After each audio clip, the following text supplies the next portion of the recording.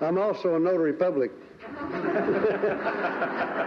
I'm proud to be here, and as I've listened to these great people precede me, I've been trying to think what I might tell you kids that would be important to you, and I've been reviewing some of my life. When I was about your age, I made a trip with my family up in northern part of Minnesota to Ely to fish. And at that point, my dad had sold our little ranch, leased the farm, and while I was studying animal science at Texas A&M, I was now unemployed, and I was thinking, what am I going to do? Where do I go from here? And I think maybe that's what a lot of you guys are thinking. When I say guys, I mean girls and guys. And a great uncle was up for kind of a family gathering we had, and I was visiting with him. He says, and I was at that point thinking about becoming a dentist. And he says, Claytie, I don't know, maybe if you like it, but he said, when you do that, you have limited your ability to what you can do with your own hands. And he told me, really, the people that have done the best and have gone the furthest in the business world and in making money, if you would, have done it using other people's abilities. And from that point on, that was really a major change for me, because I'm proud to say that I now have 9 or 10 of my employees that are now millionaires. And you say, well, how's that? It's because I have kind of a deal. If I make money, my people make money. In other words, instead of just a salary, I've tied my employees and my hands, as we say in the oil field, to net profits. So if I have if one man does a good job for me, if one gal does a good job for me, then she shares in the profits of that venture.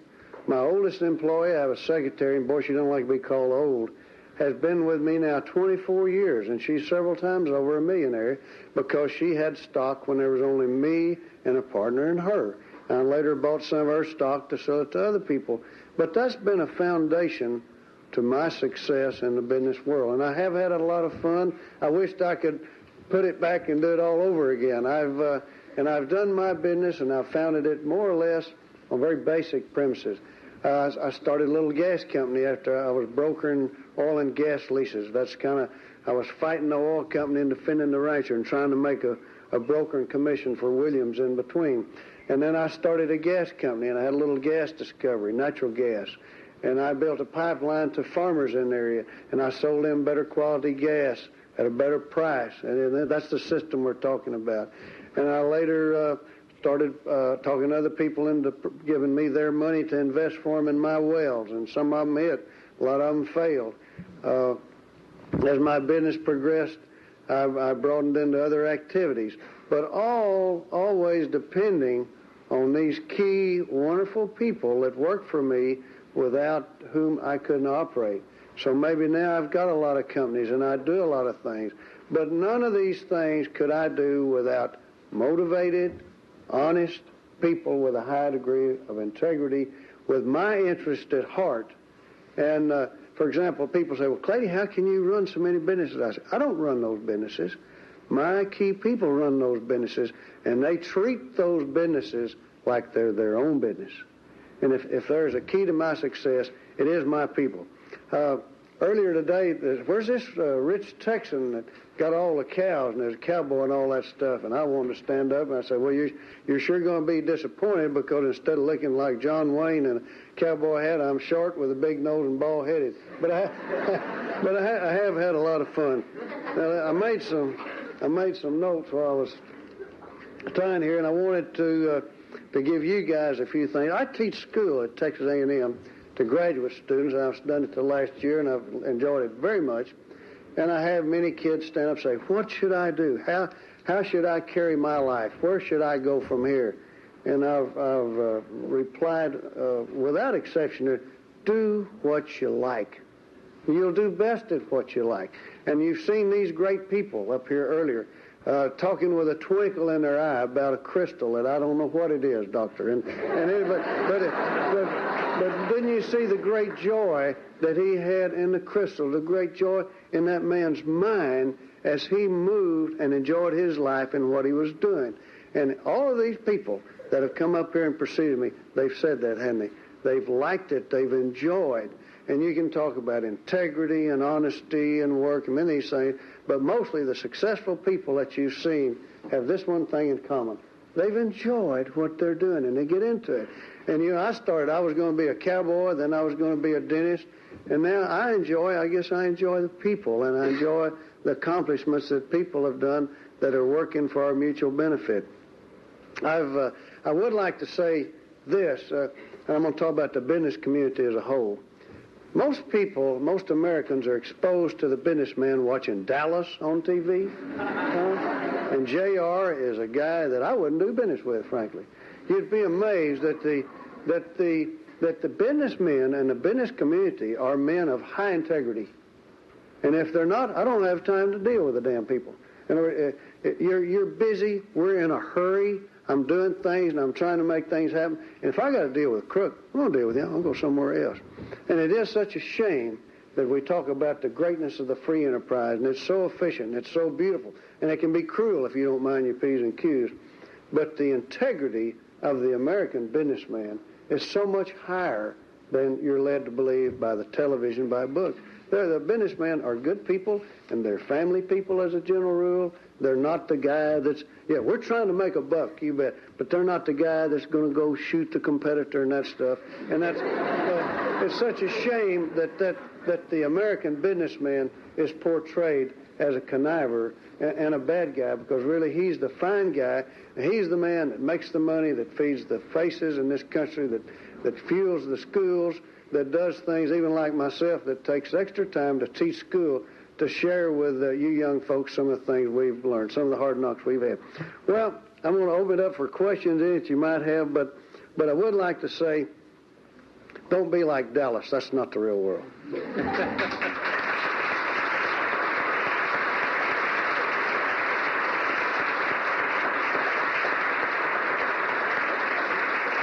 We have the time for 3 or 4 questions.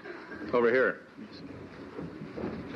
Yeah, I've wanted to ask this question of a lot of the people who have a lot of money.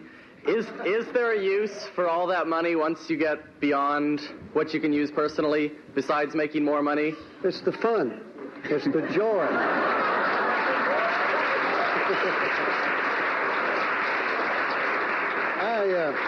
I have probably had more money than I could spend playing with for some period of time. It's the achievement. And I'm no different than you guys. Look what I did today. I was with my wife. Incidentally, I'd like my wife, Modesta, to stand up. That's my partner and one of the reasons I'm here. Please do it. Give her a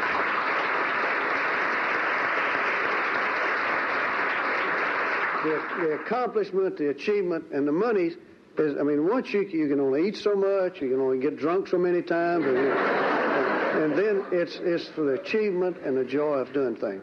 I do want to, I forgot the main darn part of my talk. And that came from, I've worked very hard, and I play hard, and my wife and I hunt. And I guess that the most important event that maybe has been in our life, we've been to Russia twice on hunts. We were over in Russia some 5 or 6 years ago, and we actually went through Russia. We landed in Moscow. We saw the soldiers with their boots. And there's a fright about seeing a man in boots. I don't know if y'all, it is, a military man in boots. It makes you think of the Germans and those things in the World War II. We went into Mongolia. We hunted Mongolia for a month, 2 weeks in the high Altai Mountains, joining China, and 2 weeks in the Gobi Desert. We became very close friends with our guide. He was a school teacher, and thus he talked English, and he was our interpreter. When we came back to Ulaanbaatar, which is the capital of Mongolia, we were going for one day shopping before we started home. And as we were crossing the street, 3 black cars with red flags passed by, and this man just cringed, and he just tried to kind of disappear almost. And I said, what is that, the KGB or something like that? It says the secret police, and they have too much power. And he just cringed. That coupling along with a period of time where we were in a country where there is no freedom. When we were arrested in Leningrad because we had rifles and our plane was overdue, and of course it was their damn fault why it was overdue in the first place.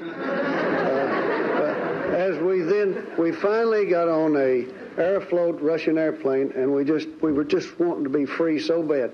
When we landed in Denmark, I just said, please get up. Let me get out and kiss the ground. You cannot believe how beautiful and joyful freedom is unless you haven't had it. And we were not free for 1 month in Russia and in Mongolia. And it's like you don't miss the water until the well goes dry. And when we got out, it was just like you could finally breathe again. And you don't know, young folks, until you've actually not had freedom, what a great joy and what a great privilege it is. And that's why those men that you saw on television that were scaling the cliffs at Normandy, that's why they had to die.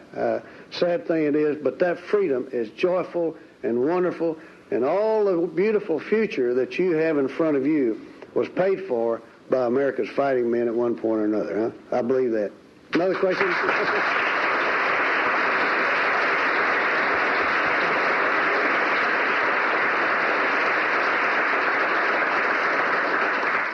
I'm not a politician. I'm not running for office or anything, but that's the God's truth. This young lady. Yes, ma'am. This isn't quite as lyrical a question, but there's been a lot written about about how international corporations are able to accumulate power that enables them to manipulate national governments or to kind of overrule them. What do you think is the role of international business in working in within national boundaries? Well, you know, I grew up in a little town west of the Pecos River in West Texas. Maybe y'all heard of the Pecos River. And when I started doing business east of the Pecos River, I thought it was a terrible mistake because the big guys kept batting me back down again. International finance, I know very little about it. I have a couple of hunting companies in Africa that may or may not pay out, and they're about to beat us to death. The Tanzanian government, they took the concession away, and so if there's been anything happening, it's the government beating international businessmen. But I'm really not, I have no experience in that way. Just one other thing, I was with an editor from Texas Monthly here not long ago, and he was saying that, are the big corporations going to buy up all the land and nobody can enjoy it? And I said, I have several ranches, and I have a real ranch operation, and we run a lot of cattle, and we do it in the real way in the real world. But I said, I don't think any corporation I know are going to want to buy these ranches because there's not any money in it. So I don't know. I couldn't answer that question. I'm sorry. We can take one more question, please, if you have one. About cows or drilling dry holes or anything else. Here comes a good one, I bet. Back on the subject of having so much money, how with so many people in our country that are going hungry and all that, how do you justify having so much money for few individuals? I think that's a real good question. Let me see if I can answer that. My job as a businessman in a free enterprise system is to first take care of my family. It's to second take care of my employees. So when you have that money, I don't really have that money. That money is owed, I borrow from, there are 9 banks that I borrow money from, and I take that money, I really kind of work for banks in a way as a debtor. And so I take that money and I drill oil wells which produce fuel.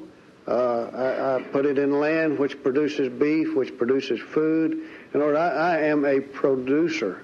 And while the system, if I'm an efficient producer, that my key people have done a good job making me money and making them money, then my efficiency, if I'm producing beef cheaper than anyone else, if I'm able to produce oil cheaper, then that is my job. The money is the fruits of my labor and of my people's labor. And I think the one thing I've done with my businesses and why we've been mutually successful, that I've made my people a lot of money as well, too. And I think that as we're going in such a dynamic, new, and wonderful future, one of the key things that are being uncovered is that instead of a total adversary relationship like labor and management and strikes, you've got to bring your people with you and let them profit and let them make money. And you can make more money, too, if you share that with the people. As far as having that extra money, many of the people, the awardees in the room have that money.